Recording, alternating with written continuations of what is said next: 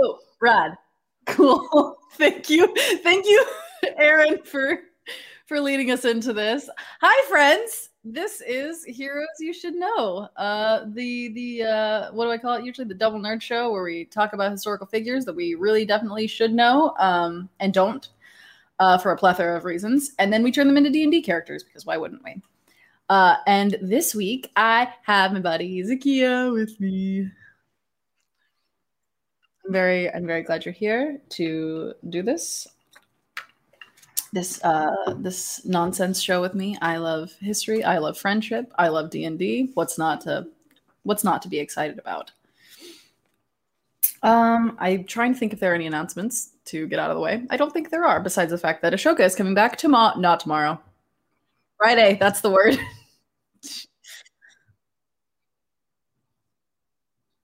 Yeah, that's the one. One day I'll get better at this. I swear. It's not today. And on that note, hi. We are going to be talking about Hatshepsut, who was an ancient Egyptian pharaoh. She's super cool. We're going to get into it in just a minute. But at the top of this, I'm just going to give a blanket warning. Because this is ancient royalty, there's going to be some incest up in this. And, like, it's unavoidable. Sorry. Also, on a similar note, I'm yo, cool, cool, cool. We'll take a quick pause. I'll have a sip of my juice in my cat cup. It's all good. Eli says, we've all seen Game of Thrones.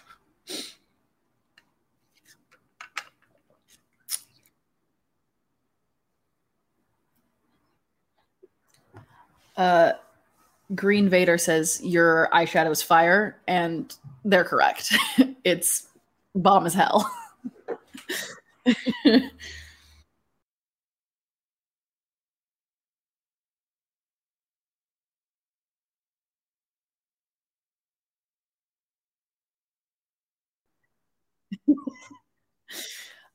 Well, you're beautiful as always. And what were we talking? Oh, yes.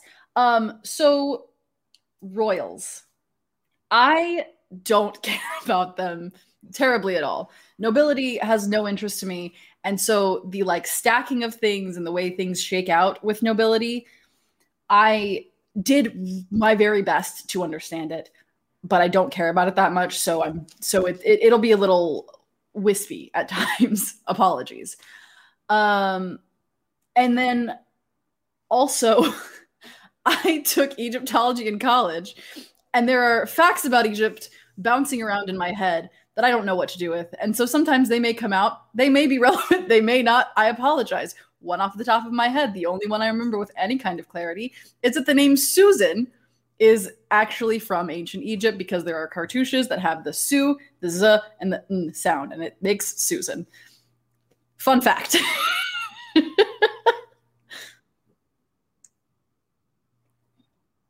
The Eternal Susan. And as always, with history this long ago, there are going to be discrepancies in lengths of time, where things happened, when things happened, who things happened to. Well, we're doing our best. We're just taking the most widely accepted numbers, the most with them. Are they 100% true? Hopefully. But it was 3,000 plus years ago, so who knows? It's definitely before. Yeah, yes, it is.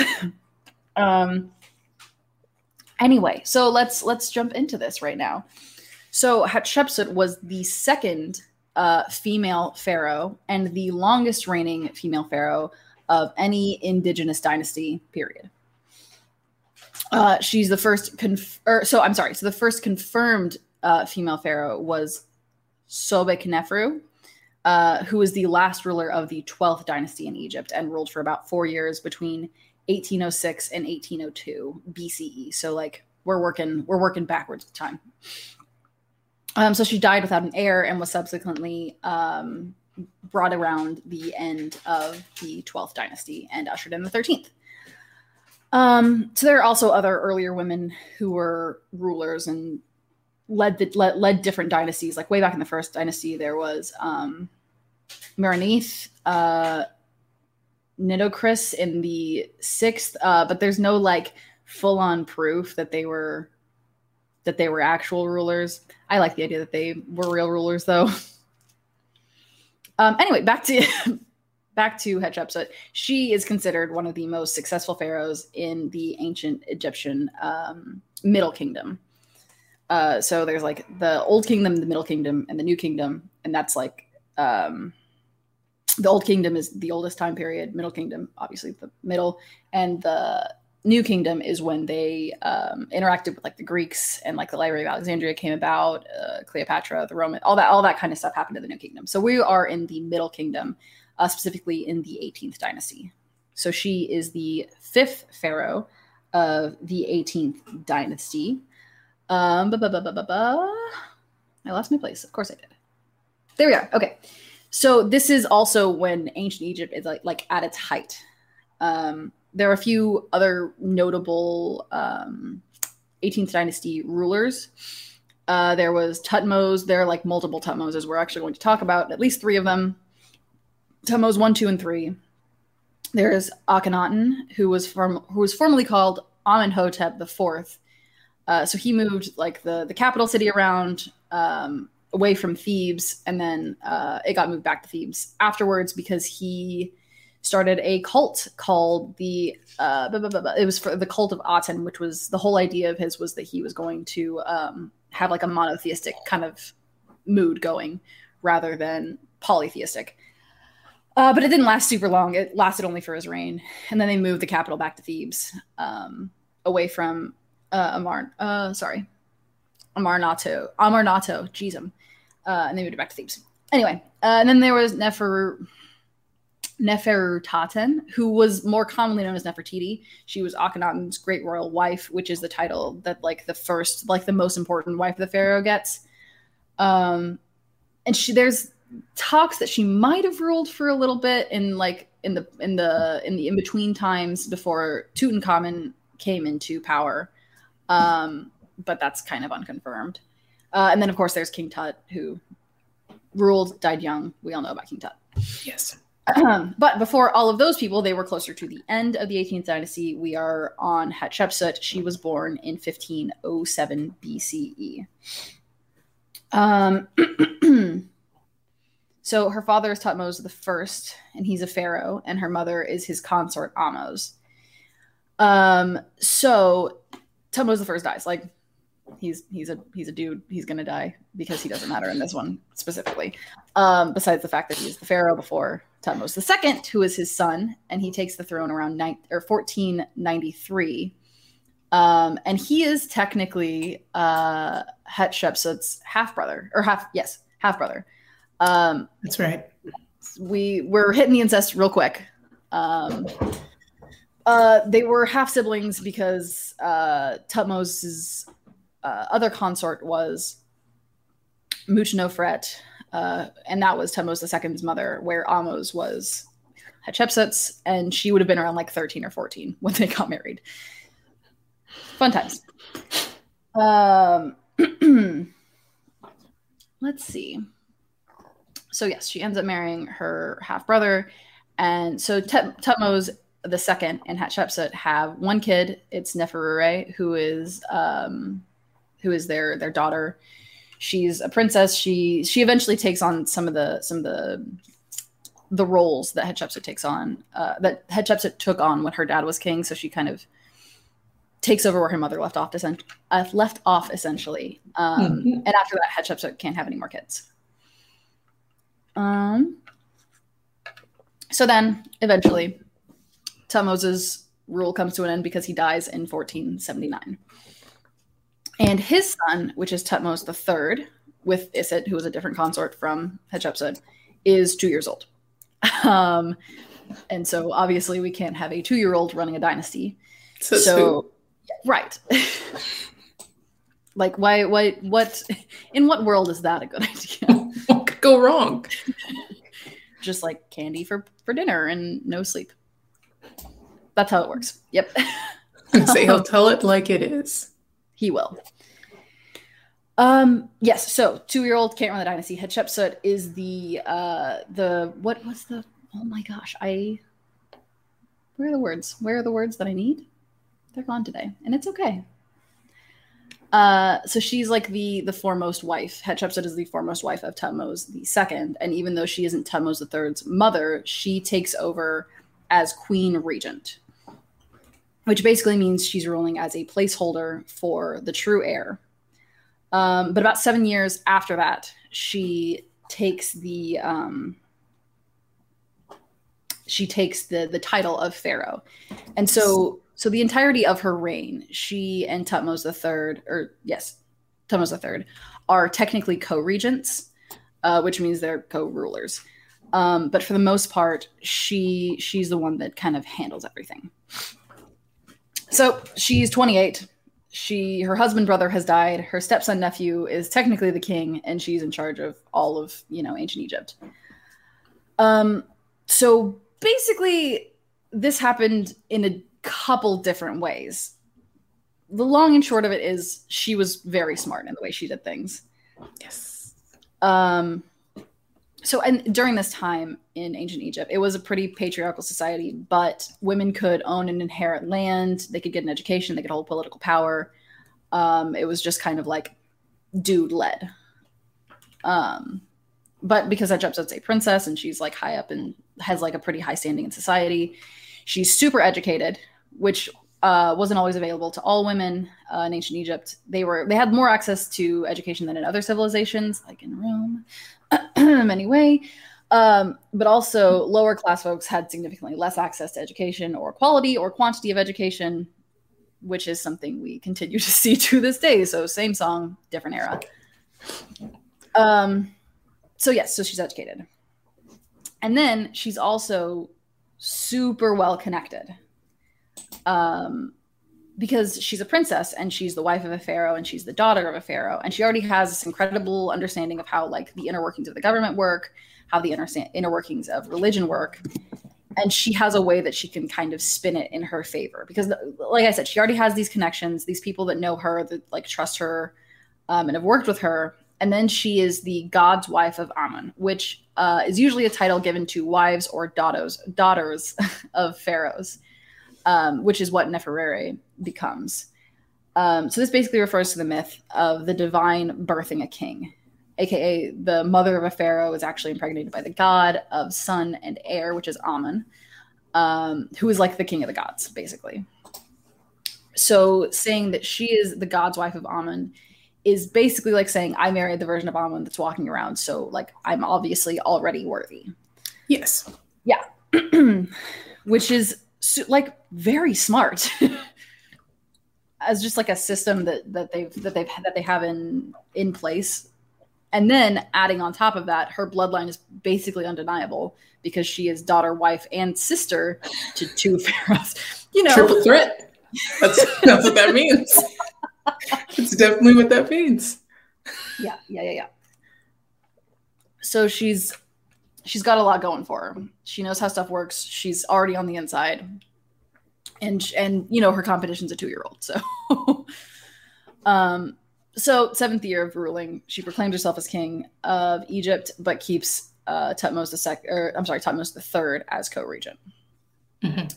And her reign is somewhere between 21 and 22 years. And it's ostensibly very peaceful. There was like maybe a brief successful military campaign into Nubia, but that's kind of unconfirmed. There are kind of like conflicting historical records. Yeah. That it may or may not have happened. And if it did, it was very brief. It was pretty peaceable. It wasn't like an all-out bloodbath. So what does she do during this time? Well, a lot. So first she reestablishes trade routes that had been destroyed when the Hyksos occupied Egypt during the Second Intermediate Period. Going back to my small amount of knowledge. So there's the Old Kingdom. And somewhere in the Old Kingdom, there's an intermediate period. And that intermediate period is when Egypt is ruled by other folks that aren't like Egyptians. And then there's a second intermediate period where the Hyksos came in, and it's about 100 years before Hatshepsut's reign. So it's in the early 1600s-ish. Excuse me. So she's... So the Hyksos came in, they kind of took over, they ruled everything for a bit, and then the Egyptians got them out of there. This was kind of like one of the first big like expulsions of people, of foreign powers, I guess it was. Oh. So I couldn't really get like a full bead on exactly where they were from, but for the most part, it was talked about either somewhere north close to the Mediterranean or from the very western part of Asia. So like Saudi Arabia, Iran, Iraq, that kind of area, or like a little bit like, or like pushing into where Greece eventually is. I see. So they've gotten rid of the Hyksos, and they're trying to like rebuild these connections that they had before. So to get kind of a geographical idea of what things are. So here's the delta of the Nile, and up here's the Mediterranean, and it curves down, and then there's like this little hook in it, and then it goes down a little further. And in that hook, on the outside of it is where Thebes is. Ancient Egyptian Thebes, not Greek Thebes. And then it goes down a little further, and then there's like the little pointy part of it. That's the Horn of Africa. Yes. The pointy part. Yes.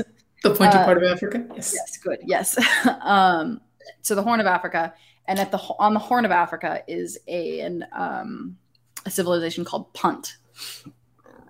And Punt was it's close to like where modern day Somalia is, and it was known for like producing and exporting goods like gold, ivory, aromatic resins, blackwood, ebony, and wild animals. So back in like the 5th dynasty, Egyptians and the Punt folks, I don't know. Punts. The Punts. Yeah. Yeah, I like that. I think I like that best. They would kind of they had pretty regular trade, and Punt was a very it was known for like all of the nice things that it exported, and it was kind of like lavish and what's the word I'm looking for? Gosh, it's escaped me. It doesn't matter. It was a cool place. It was a nice fancy place, and trade with them was important.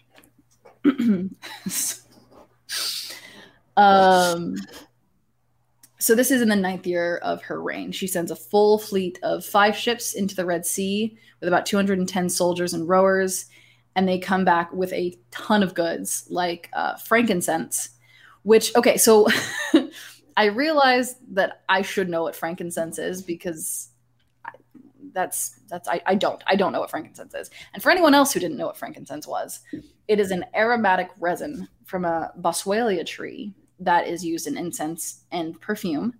They also had myrrh, which again, I have no idea what it actually is. Here we go. It's another. It's a gum resin. I was gonna say those are both. My brain wants to say Jesus props. It's an important story. Yes, they are Jesus stories. So which is why I didn't really know what they were.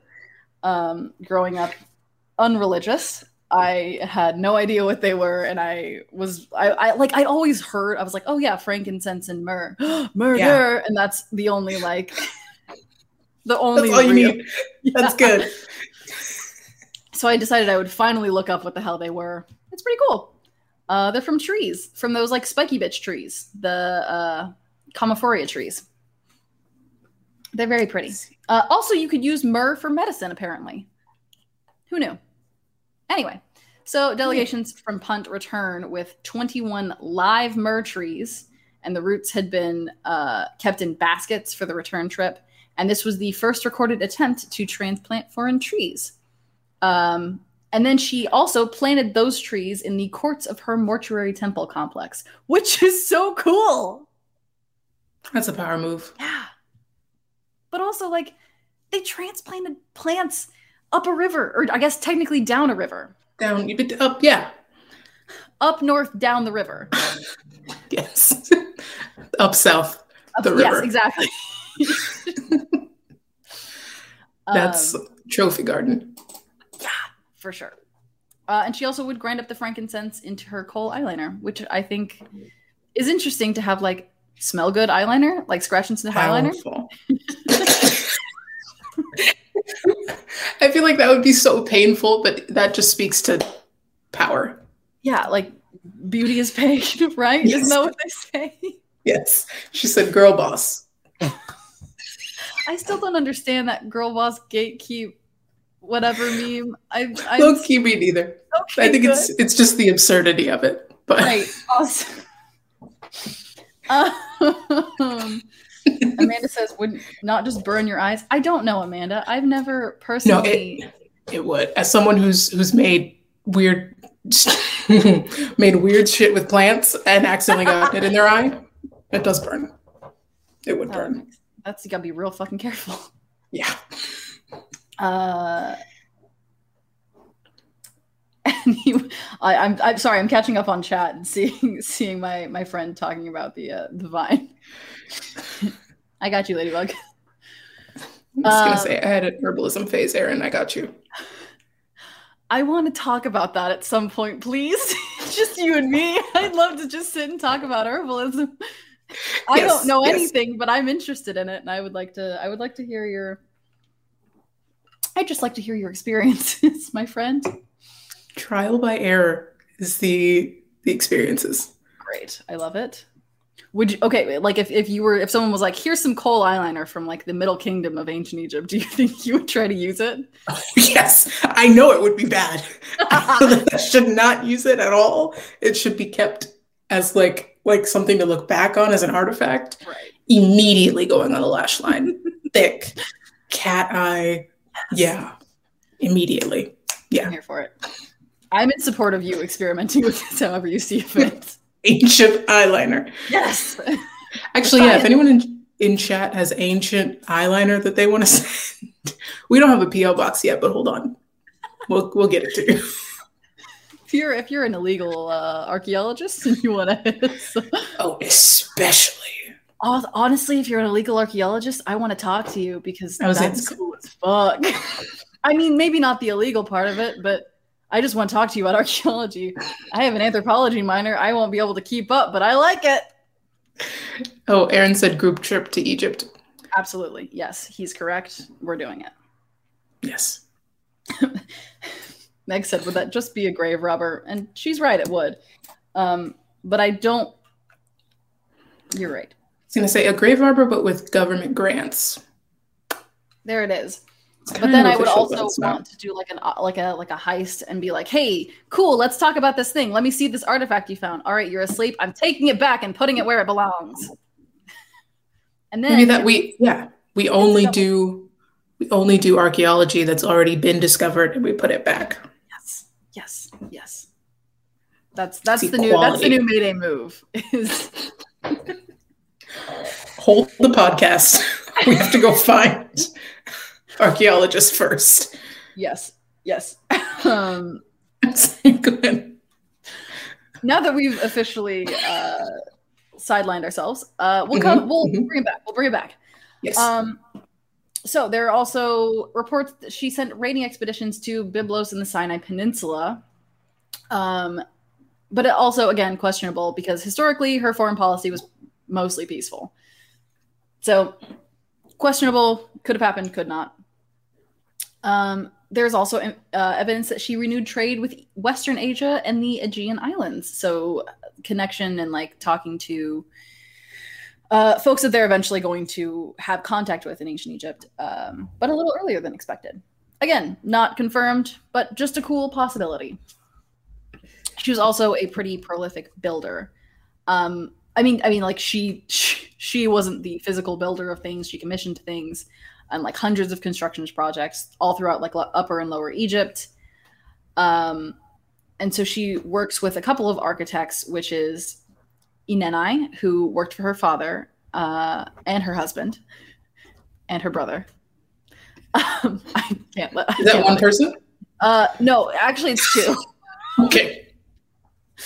And then also Sennemut, who is an architect and government official. They were said to have a pretty close relationship. Some people are like, they were lovers, but also, who knows? So she had a ton of monuments constructed at the Temple of Karnak, which was constructed in the 1900s BCE and was added to by most pharaohs all the way up through the Ptolemaic period, which is in the in like the 30s BCE. So that thing has been going for nearly 4,000 years now. Wild. I mean, I don't think it's been like built on since the 30s BCE, but still, it's been around since then, and that's fucking dope. Yes. Today is this is another sort of diatribe, but I was looking in my almanac today because I found it under the bed looking for D&D books, and I realized today is the day it's the anniversary of the alleged discovery of the Library of Alexandria, or rediscovery rather, in 2004. So on this day, we do Egypt shit. Yes, it's Egyptology holiday. Yes. I'm sorry. Go ahead. No, this is great. These are I love being sidetracked. That sounded sarcastic, but it was genuine. I do like. No. It's okay. I don't want to throw off your groove, and I keep doing it. I have no groove. I've never had a groove ever in my life. I just like talking about things, and then my mouth gets ahead of my brain, or my brain gets ahead of my mouth, and it's all a mess. But we're here now, and we're talking about the Temple of Karnak, and now we're going to talk about restoration of the original precinct of Mut. So Mut is a goddess who's like the primordial mother deity associated with Nu, which is the primordial waters from which everything is born. So they're the like two land meets water kind of creation myth, I suppose. So it had been destroyed by the Hyksos occupation, and that unfortunately got torn down by other pharaohs. So she put a bunch of work into the precinct of Mut, and then it got torn down by other pharaohs, which wasn't an uncommon thing. Pharaohs would tear things down to use those resources for their own projects. They would tear them down to be like, no, I can make this better. It was just kind of a grab bag of what survived and what didn't. But at the precinct of Mut, she commissioned twin obelisks, which were the tallest obelisks in the world at the time, to stand at the entrance of the temple. One of which is actually still standing today and is the tallest surviving ancient obelisk on Earth, and it's called Hatshepsut's Needle, which I think is super cool. Yeah. Sorry? Oh, I was going to say that's good branding for her. Yeah, like if it's lasted this long, we still call it Hatshepsut's Needle. So there's also the Temple of Pakhet, which she built. It is a temple to the lioness warrior goddess. So she's kind of believed to be a combination of Bastet from Lower Egypt and Sekhemhet from Upper Egypt. Flip those.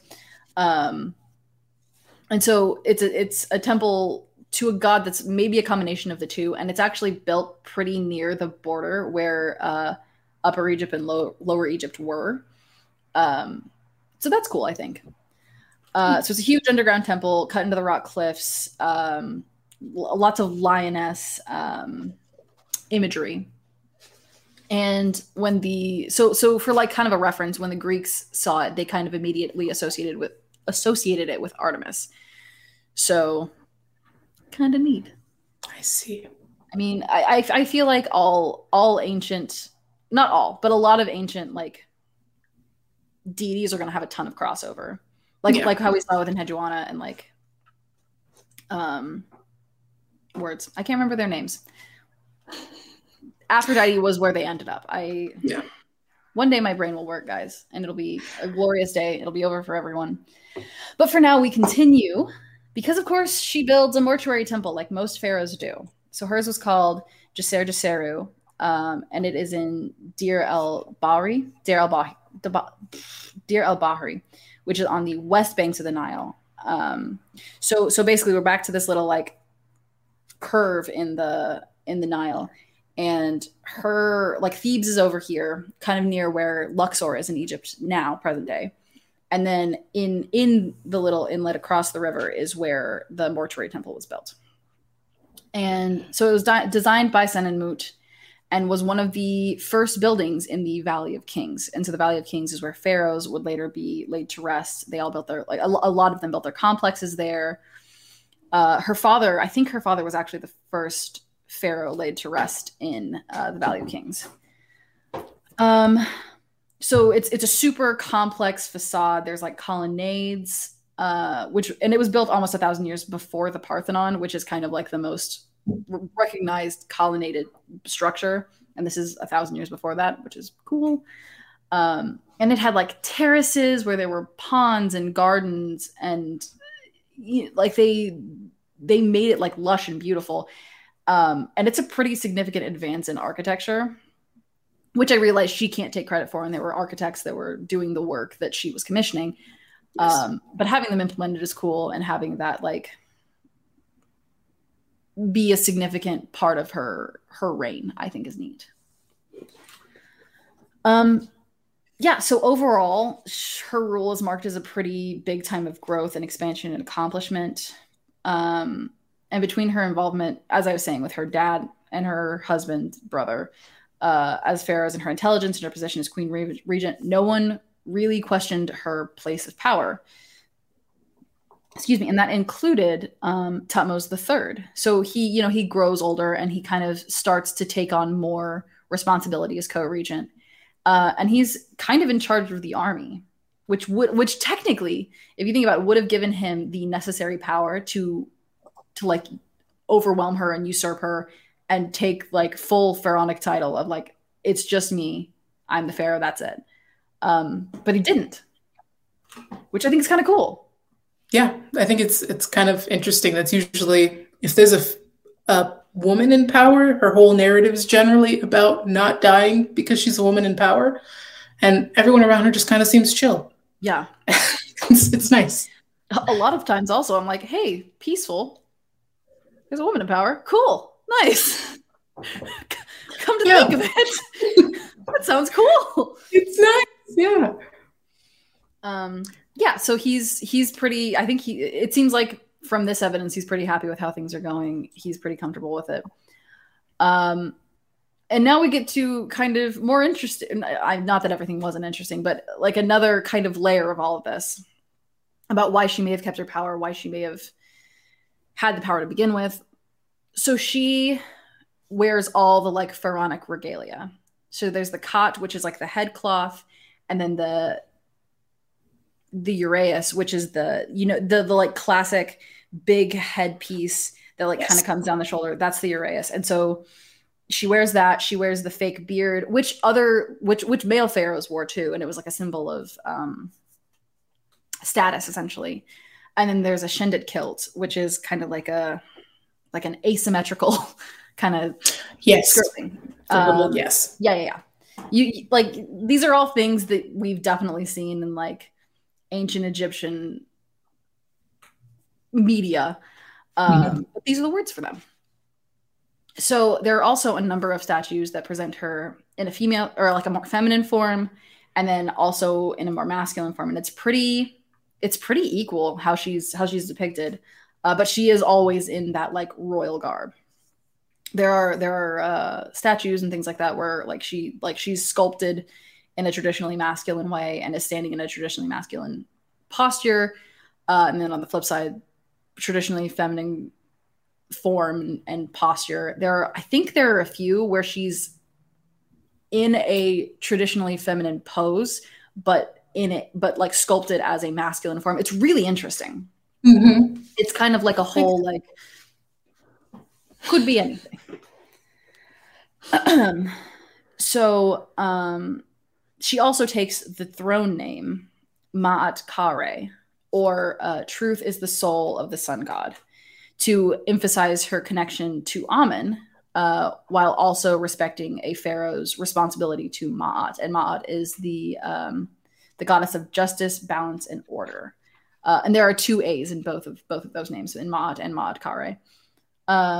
So I think Ma'at's super interesting, and there are like 7 principles of Ma'at that a pharaoh is supposed to uphold, and they are truth, balance, order, harmony, righteousness, morality, and justice. And so in connecting herself both with Amun and with Ma'at, she's kind of taking on the 2 biggest parts of being a pharaoh and being like, yeah, I got it. I'm here. I am the pharaoh. Like, there should be no questioning. And the reason we know that she took the name Ma'at Kare is because there are cartouches of Ma'at Kare directly next to cartouches of her birth name, Hatshepsut. And so it's clear that that's who that is. There wasn't another person. There are even Osirian statues of her. So pharaohs usually got statues of themselves as Osiris, who is the god of fertility and life and resurrection, which is kind of to show like they'll be resurrected after death, and they'll come back in a different form, kind of. So like she has all of the kind of accolades that go along with being a pharaoh. There are legends of her birth, which are my favorite, and the main one is so Amun, the god, the king of the gods, essentially goes to Ahmose, who was Hatshepsut's mother, but he looks like Thutmose I, who was her father, and awakens her with pleasant odors. And then he touches his ankh to Ahmose's nose, and boom, she's pregnant. Baby. It's happening. That's a way to describe it. Yeah, that's what the legend says. And then yes. The god Khnum is instructed on how to create her body and her soul, which is the soul was usually referred to as Ka. And Khnum was the god who forms the bodies of humans. I don't remember if that's true. I'm not going to say that because I can't remember if that's true from Egyptology class. So we'll go on. And then Khnum and Heket, the goddess of life, led Ahmose to a lioness's bed where she gave birth to Hatshepsut. So she's got connections with 1, 2, 3, 4 different gods. Hold on just a second. Waverly. Let him chime in. I have to go stop her or she won't stop. Please excuse me and enjoy some Zakiya time. Okay. Well, hey, gang. Let's see. I don't want to just start telling a whole story and then have to stop. But I did bring up the idea of being an herbalist earlier, so I will talk about the time I made candles that exploded and didn't know until I sold. Hey! Hello, I'm back. I apologize profusely for my loud baby cat. What about exploding? I was going to talk about herbalism for a minute, and I brought up I made candles that accidentally exploded, and I didn't realize until after I'd sold a lot of them, like a lot of them. That oil to beeswax ratio is really important. Can I commission you to make me exploding candles? Is that a thing I can ask of you as my friend? Can I pay you to make me exploding candles? It's not safe. It's not safe. I'll make one for you, but it's sort of like a will it or won't it? And that's sort of the fun of it. Of the product. I have people to send these to. Oh, got you. Okay, good.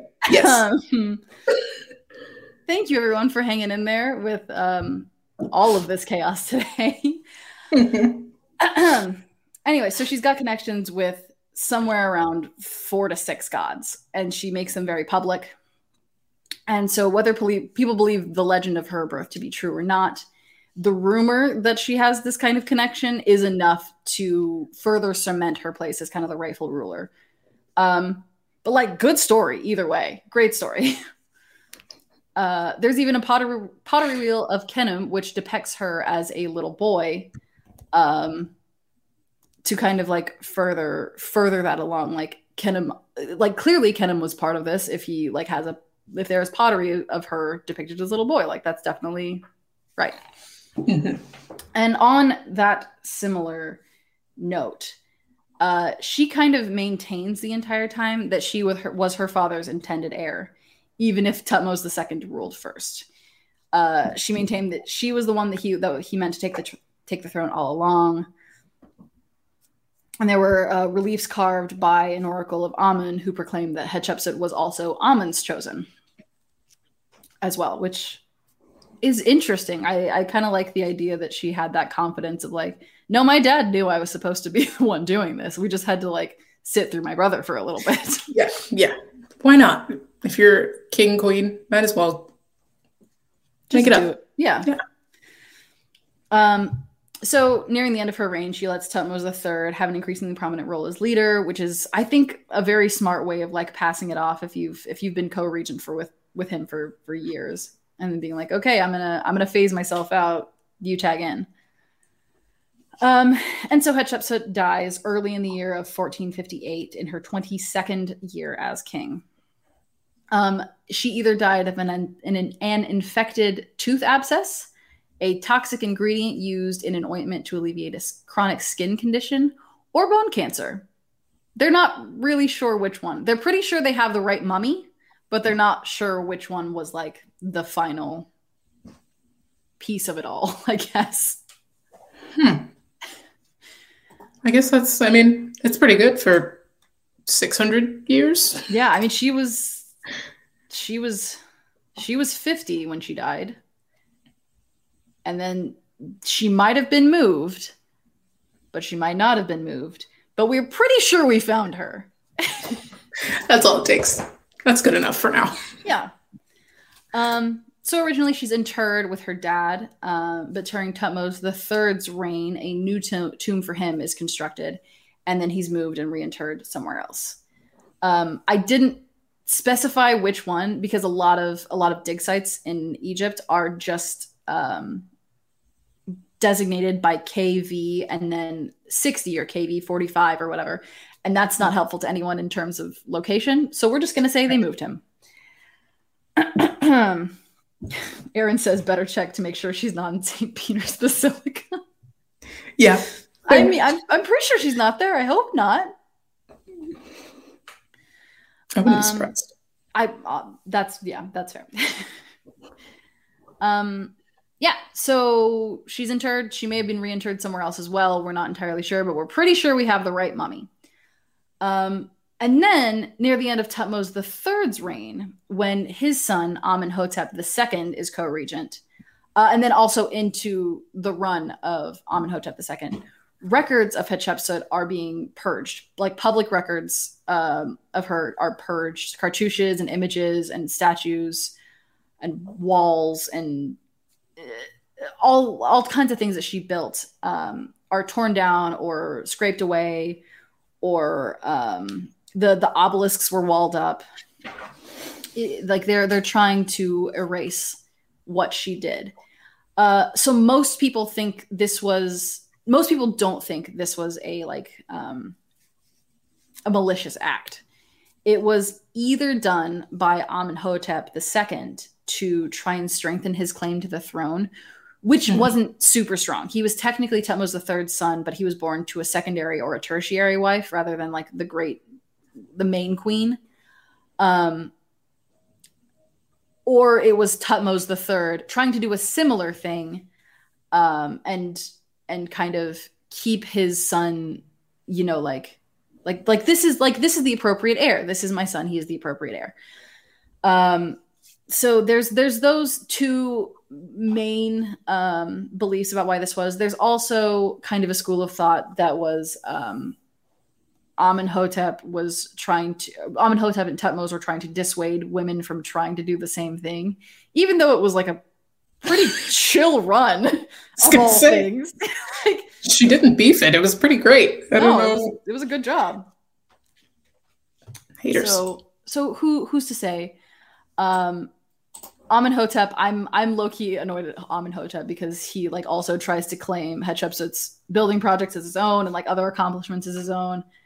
And then he's also kind of shitty because his reign is pretty infamous for not recording the names of his queens and kind of eliminating powerful titles and official roles for royal women like Godwife of Amun. So like Amenhotep's not that great. He's just mad, yeah. Yeah, he's just kind of a dick and uncomfortable with his not super strong claim to the throne, I think, which get out of here. Yeah. Get over yourself. A baby. Yeah. But thankfully, most of the records and images of her that were destroyed were just the most public ones. And so like by the time like the 1800s CE roll around and people start like breaking into tombs and kind of being shitty, but like archaeologically digging, quote unquote, and they find the tombs, like all of the information about her kind of comes out and her history is unearthed again. And she kind of comes back into the world, which is great. So thankfully they didn't like, oh, you good? Yes. Thankfully they didn't like take shit too far and like go into tombs and try and wreck that. So that's nice. And that's how we know about her. So like one last big Hatshepsut thing. I know I've been talking for like 45 minutes about this. This is the last big historic thing. So there's a lot of discussion about, was Hatshepsut like gender nonconforming? Was she genderqueer? Was she trans? Was it all just a political act to get a wider acceptance of her subjects on her side? And the answer is we really don't know. She's like I said, she's depicted with like a male, like a traditionally masculine physique and a fake beard and all of that, and cartouches. There are cartouches where Hatshepsut is referred to as His Majesty, but there are also ones where she's referred to as the king herself. But also the male pharaohs wore the fake beards as a sign of status, and there are depictions of her in a more feminine way. Not all AFAB pharaohs had themselves depicted in a more masculine form. That was kind of her choice. I don't think Sobeknefer did any of that, or Cleopatra or any of that. So maybe not. We're not really entirely sure. This could also be kind of a side effect of a patriarchal society where people are less likely to believe in your ability to lead if you're not a man. And so there's a ton of schools of thought about like the gender queerness of Hatshepsut and how entirely valid it was and how entirely true it was. And honestly, the only person who knows died 3,000 years ago. So we won't know. And really, it's not that much of our business. I hope she was happy. That's really all I care about. Exactly. As long as she had a good time. Yeah, like she did a good ass job. So who knows? But yeah, I just think that's an interesting like thing to be brought up from history. May or may not have been genderqueer, but was definitely a badass. Yeah. And on that note, that's all my notes. So, do you want to talk about your build? I do. Okay. I'll walk you through where I was at in my brain, in my heart, in my mind yes. when I was building her. So easily, she's phenomenal. She's very smart. Yes. And she did a lot. And part of me was just like, this is like a really well-sponsored cleric or warlock.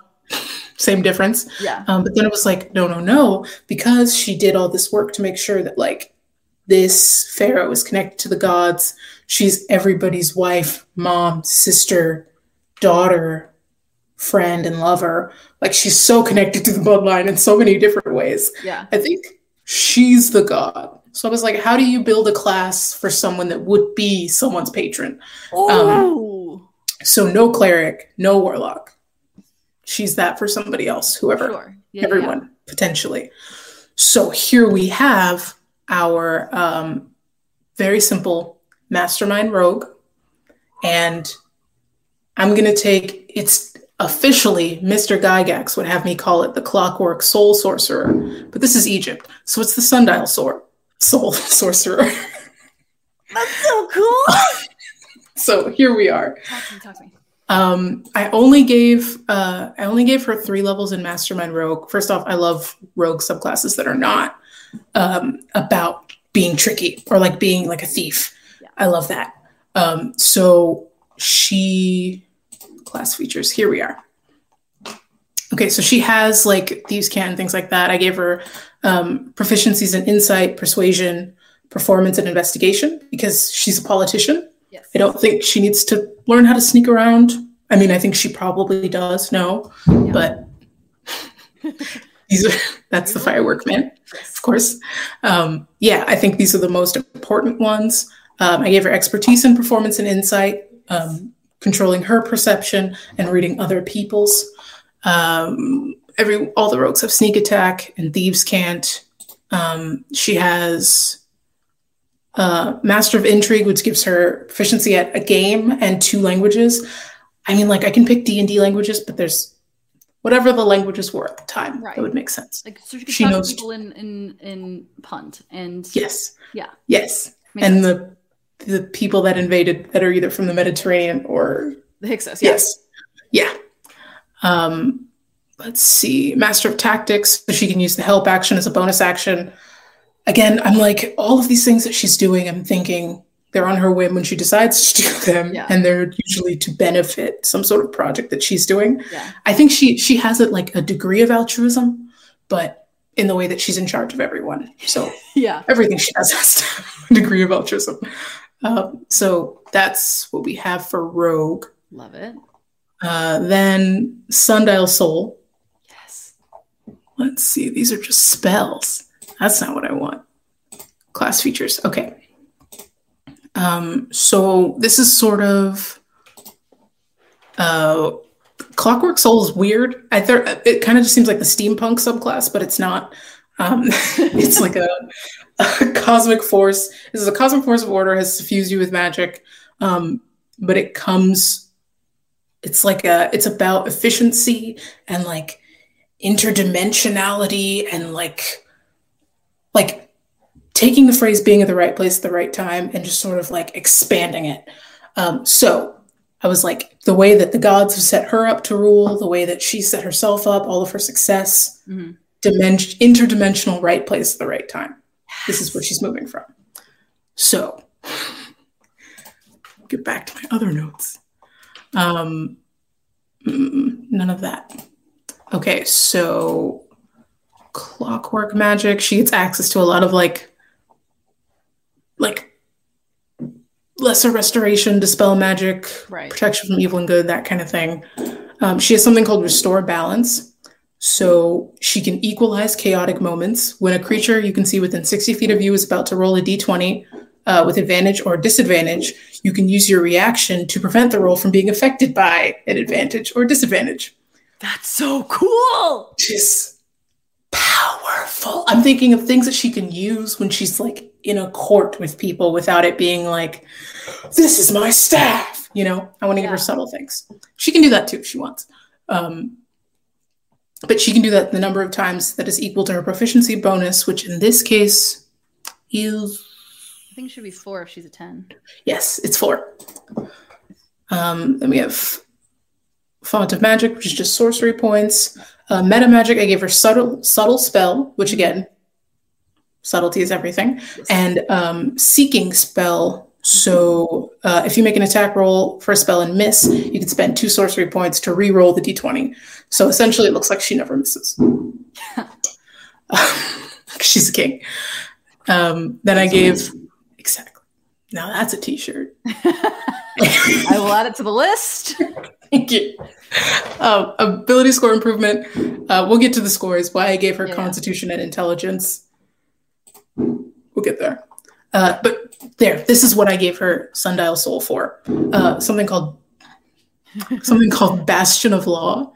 That it says you can tap into the grand equation of existence to imbue a creature with shimmering shield of order. You can expend 1 to 5 sorcery points to create a magical ward around yourself and another creature within 30 feet of you. That's a lot. Big cool shield. Yeah. Essentially. Let's see. The ward lasts until you finish a long rest or until you use this feature again. The ward is represented by a number of d8s equal to the numbers. So it's okay. Numbers. When the warded creature takes damage, it can expend a number of those dice, roll them, and reduce the damage taken by the total rolled by those dice. So it's a shield that can like take damage for you, which is so good. And when we're going to get to ability score, just why I think she would just use this on herself. Yeah. But definitely one of her brother, husband, uncle, son, fathers. Right. For sure. Because I gave highest with, this is without the modifiers. Highest is intelligence of 16 because she's smart. She's educated. She went to Egyptian Spellman, I'm sure. Yes. She has high charisma score, 15, because politician. Yes. High dex. Mostly, I just feel like there's a lot of like walking around. I was thinking about like when you work at Disneyland, the amount of moving you do during the day. It would feel like an easy job. It's not. So high dex. Then constitution. I beefed up her constitution. One, because I feel like she parties hard. And two, I feel like genetically, like the money's just not there to support her. With all that doubled up. There's not enough there. And then I gave her low wisdom because I honestly feel like she, like nothing about being a royal is like natural. Like all of this has to be learned. I can see that. Yeah. That makes a lot of sense.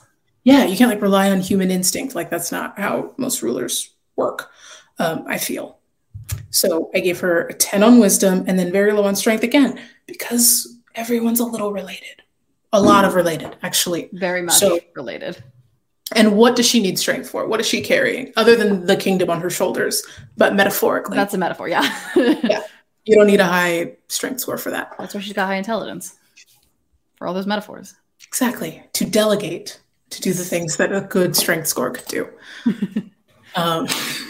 What else? What did we talk about? We talked about mastermind. Oh, background. I gave her a royal background, which is by someone named JD on D&D Beyond. Ooh. Their homebrew section is beautiful. Yes. It's essentially the same. It gives you proficiencies in history and performance, 2 extra languages, and there's a feature called Bow Peasant. So people are obligated to respect your choices, obey your commands, and grant your wishes. Essentially, a little bit of a charisma boost. Yeah. Which is really nice. And what is left? Do you have any big big important spells that I was motivated by, particularly? I was gonna say most of them are like regular things that would help. I tried to give as many like earth-related spells because she's not an architect, but I imagine she could like go to a construction site and flex if she wanted to. So like she knows what's up. Yes. If she wanted to do Maximilian's Earth and Grasp to just sort of show off, she can. Yeah. Whatever. That makes sense to me. What else? Yeah, no, I think that's like message, mind, sliver, mold earth, mage armor, these kind of things. Her magic items, though. Yes, hit me with those. I only gave her 2. I gave her a rod of alertness that I wanted to be a scepter. Yes, I had that one too. Yeah. Okay, cool. Then I won't go over it. No. Yeah. Yeah, so I gave her that. And then I gave the cloak of invisibility, but it was something else. I think I made it a ring. Nice. But that, because I just think that would just be helpful. Sometimes you don't want to be seen. She's out here being famous. I just think that would be nice. Yeah. And then I think that's it. What did her HP end up? Oh, you're right. Okay. Oh, God damn it. Every time. Cat time. It's cat time. He's fine. He's sleeping. She has 56 hit points. Nice. Armor class of 12, which again, Royal Guards. Yeah. And +2 to initiative. Nice. I mean, she doesn't even need the Royal Guards. She has that cool ass shield. She can just hold. Like if something pops off, she can just hold in place and she'll be all right. Yeah, exactly. I just refused to be hurt today. So I'm just Yeah, so this was the homebrew pre-God build I love it. That's for so good. our lovely king. Okay, now what are you working with? I kind of went a similar idea, except for I went demigod, not full god. Yes. So I started with 4 levels of Divine Soul Sorcerer. Yes. And then 3 levels of College of Lore Bard. Mm-hmm. And then bring it around with Order Domain Cleric. Yes. I kind of tried to like stack it like it would have gone in life. Like, here's like her origin story because she's, demigod baby kid. And then like College of Lore in all of that like talking and mingling she does with all the royals. And then finally Order Domain Cleric, kind of going back to that mod kind of mentality. I realized that there is the Amonkhet like things that could have been taken, but also that's like cheating. Yes. So for Divine Soul, let me pull this up. Hold on. For Divine Soul, she gets favored by the gods. So if you fail a saving throw or miss an attack, you can add 2d4 and add that to the total, possibly changing the outcome, which is in the same vein of Kings Don't Miss. Yes. She gets Cure Wounds because she's good. Because she's not evil. I don't think she's neutral. I think she's good. And that's really all she gets for Divine Soul. She's only a 4th level because I went double multi-class. But for her meta magic, I gave her Subtle Spell as well. And then I also gave her Twinned Spell. Just so maybe if like she can get a little bit more coverage of her abilities. And then College of Lore Bard, she, you get jack of all trades, all that business. Yes. She also gets 3 extra skill proficiencies, 4 technically for multi-classing into Bard. And then Cutting Words, so you can use your wit to distract, confuse, or otherwise sap the confidence or competence of others. Which just seems like king shit, essentially. Yes. I think that would be cool. I like it. So that's where I went with that. And then also for Order Domain Cleric, she gets Command, Heroism, Zone of Truth, and Hold Person just for being an Order Domain Cleric. She also gets proficiency with Intimidation and Persuasion. Waverly, it's okay. So she gets those as well, which I hadn't necessarily given her yet, or I'd given her Persuasion, but I was like, okay, well, I'll take Intimidation too since I get it. And then there's Voice of Authority, which is you invoke the power of law here, but I think it's kind of like the power of like order and all of those 7 lovely traits. To embolden the attack of an ally. So just like pumping allies. And then Channel Divinity Orders Demand, which is Wave, it's okay. Come here. Come over here. Come sit with me. Yes, hello. Okay, hi. She is here to say hello. So you can use like your holy symbol, and a creature of your choice that can see or hear you within 30 feet has to make a wisdom saving throw or be charmed by you until the end of their next term. So kind of turning people to her side, which is what she did for, most of her time as king. I thought a cool arcane focus for her would be the beard because it's such like a symbol of power. So having like the beard as an arcane focus would be kind of cool. Yes. Very cool. Yeah, I was pleased with that. Also, I couldn't find a ton of like weaponry for the Middle Kingdom. That was all of it was pretty standard, like spears and javelins and all that. And I was like, nah, that really fits. But I gave her 2 daggers because daggers are royal and sexy. Yeah, that's what exactly. I say. So they could be really cute. Yeah. She gets expertise. I gave her expertise in persuasion and religion, which puts her persuasion at a +12, which is stupid. Yes. And then religion, I gave it a double up because she, she has such like this big overarching knowledge of religion and using it to her advantage. And then she also has arcana, deception, history, insight, intimidation, perception, and performance. Because lots of multi-class means lots of skill proficiencies. Yes. That's a good split too. I didn't even think about arcana. Yeah, that would have. I didn't give her any of the physical ones because there's no reason, like you said. Yeah. Her charisma ended up at 18 because I took the skill bump at level 4 for sorcerer. Wisdom's a 15. I like what you said about all of the like wisdom stuff being taught, or all the royal stuff being taught, and I hadn't considered it from that angle. And I think if I had, I would have flipped intelligence and wisdom because her intelligence is a 13, which isn't bad or anything. Yeah, but I really like the idea of like royals have to be taught this, and it's not innate, which makes so much sense. Yeah, but I like that too. That like kind of gives her like it lets her own success. Yeah, like it was just in her the whole time. That was kind of the direction I was thinking. Yeah. So there's that, and then and also like from a strictly like building standpoint, she should have high wisdom because she's part cleric. But we don't talk about that. Constitution's a 14 for those concentration checks, and like you said, you gotta have something in your corner when you're a product of many generations of incest. Mm-hmm. Dexterity is an 11, and strength is a 9 because there's no reason. She has bardic inspiration, which is cool. And then I think so. I have a truly ridiculous amount of spells. I think something like 16 or 17 spells. Yeah. But I can only pick from first and second level spells because of multiple multi-classes.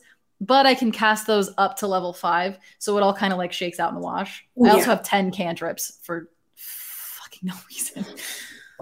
Should be all right. Yeah. Yeah. Just like a whole book of just like, hey, do I need to do this? Hey, do I need to do this? Who knows?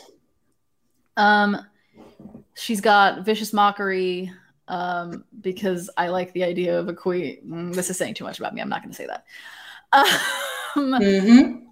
Dancing lights, thaumaturgy, sacred flame, prestidigitation, shocking grasp, minor illusion, all those kind of good base cantrips that are going to be really versatile as a royal. I'm not looking at Twitch chat because I'm sure Aaron did say it. He would like for you to say it. No, I'm not doing it. She has protection from good and evil and cure wounds from being a cleric, charm person, and then I also gave her both bless and bane because she deserves it. She deserves it. Healing word because I feel like there's that little bit of altruism and like she's bringing them back from this period of being cut off from everything. So I like the idea of like healing in that way too. Comprehend languages for the same reason that you gave her a shit ton of languages. Yep. And then I wanted her to have some kind of offensive magic. So I gave her Witch Bolt and Thunder Wave. Because they seem very like every time I play with Witch Bolt and Thunder Wave, I'm like, this feels very like I'm just going to be over here wrecking your shit with this spell. So that maybe not royal, but a little bit. Yes, at least bougie, if not royal. That's the word. It's bougie. Absolutely. Yeah. What are the last big ones? Lesser restoration, same reason as the healing and prayer of healing. Phantasmal force, just because I like the idea of a lot of these can like feed into her narrative of being a demigod. And then my last big one was alter self, because that'd be nice. Yeah. Sometimes that'd be nice. I think that would be really helpful. I think she would definitely take advantage of that. Yeah, and especially with like, okay, like carve, like I need this statue, but I need to be in like a more masculine figure traditionally, and then be like, here's the example. Go for it. Yes. Oh, yeah. The ability to alter self as like a figure model would be. Here we have an artist. There need to be spells. There just need to be spells. I agree. If I could do magic, That would be so fun. I have a few options of cool things that I thought she could have. Amulet of Planes. Oh, we're speeding. We're going. Amulet of Planes. Because who doesn't want to pop over into a different plane and chat with their godly parent? Yes. Circlet of Blasting. 1, because circlets are pretty, and 2, because Circlet of Blasting is a very cool way to smite someone who's pissing you off. Gem of Seeing, so she can keep an eye on things. Yes. And see, like, what was it? I don't have the book with me right now, but she can see, like, I think it's invisible things and, like, hidden things. Rod of Alertness, like you said, and then lion figurines of Wondrous Power, which I think just would, like, sit with her vibe very well. And I know I hate flying. Ladybug says that I hate flying, and she's right, I do. But I would like that option. And Aaron saying, so anyway, I started blasting. Thank you for these 2 beautiful gifts. Yes. Gifts, not gifts. Yeah, just the idea of her being able to, like, throw out lion figurines and then, like, walking out into, like, the promenade and being like, hello, I'm here, I'm the Pharaoh, what's up? Yes. The image. If I had artistic ability, I would draw the shit out of that. But Zakiya has seen my artistic ability, and it is none. Leg does have artistic ability. I don't. All of you, I think if we request enough of it, maybe we'll get... I'll just give you... We'll do a week of Ashoka and a week of Doom to Repeat, where the artists... I would love for you to do the art for a week. I would simply cry. The kids I take care of sometimes are like, hey, will you draw this animal for me? And I genuinely feel a wave of anxiety rush through me when they're like, hey, can you draw a giraffe? And I'm like, absolutely, I fucking can't. But you're 3 and I can't tell you that. So art is terrible. Aaron, stop saying things. And that, my friends, is the end of our talks on Hatshepsut. I'm sorry it was a little hectic this week.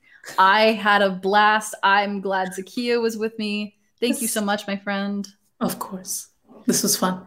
Yes. As always, we have all kinds of fun things coming up. Like I said at the beginning, Ashoka's back on Friday. Episode 7 is a wild ride. I was looking at my notes, and they're rad. No pun intended. I was going to say, we have to separate. So yes, that'll be coming back on Friday. As always, on Mondays, watch Aaron on the sheep farm playing through some video games. Assassin's Creed has been the most recent. And we should thank Aaron for running OBS. Aaron and Sergio always run OBS for Heroes, and I can't make a heart with my hands right now, but I appreciate you. One of these. So, oh yeah, I forgot that's the way you can do it. Yes. This always just looks like an X to me. Like, I thought it was money at first. It was like, oh yeah, I see that, but yeah, it's a little baby heart. Wild. And I think you're next on Ironsworn, right? I think I rolled you. I would like. Really? I'm pretty sure I rolled you. Oh boy. I think it was you. It was either you or Eli. I'm pretty sure. I mean, I have to catch up. I'm like 3 episodes behind. That's okay. But it's very stressful. I heard we're in a good, safe place right now. That everything's going to be fine and everyone's going to live. I think we ended somewhere pretty safe. I can't remember. There was lots of fighting. It was very fun. Oh, good. You still have a wife. You still have a child. You still have big old beefcake arms. So you're set. Then that's all I need. Yeah. Yeah. Anyway, is there anything that you want to shout out or plug before we end this chaos? Oh boy, not that I can think of. Not yet. Very soon there will be many things, but for now it's fine. I'm very excited to hear all of those when you can tell us them. In the meantime, everyone take care of yourselves. There's still a pandemic going on. Please wear masks. Hug people that you are safe to hug. Tell people that you love that you love them. These are all reminders that humans should have. Yes. Yeah. Yes. Everyone just take care. Thank you guys for joining us in this. Have a lovely night. Goodbye. Good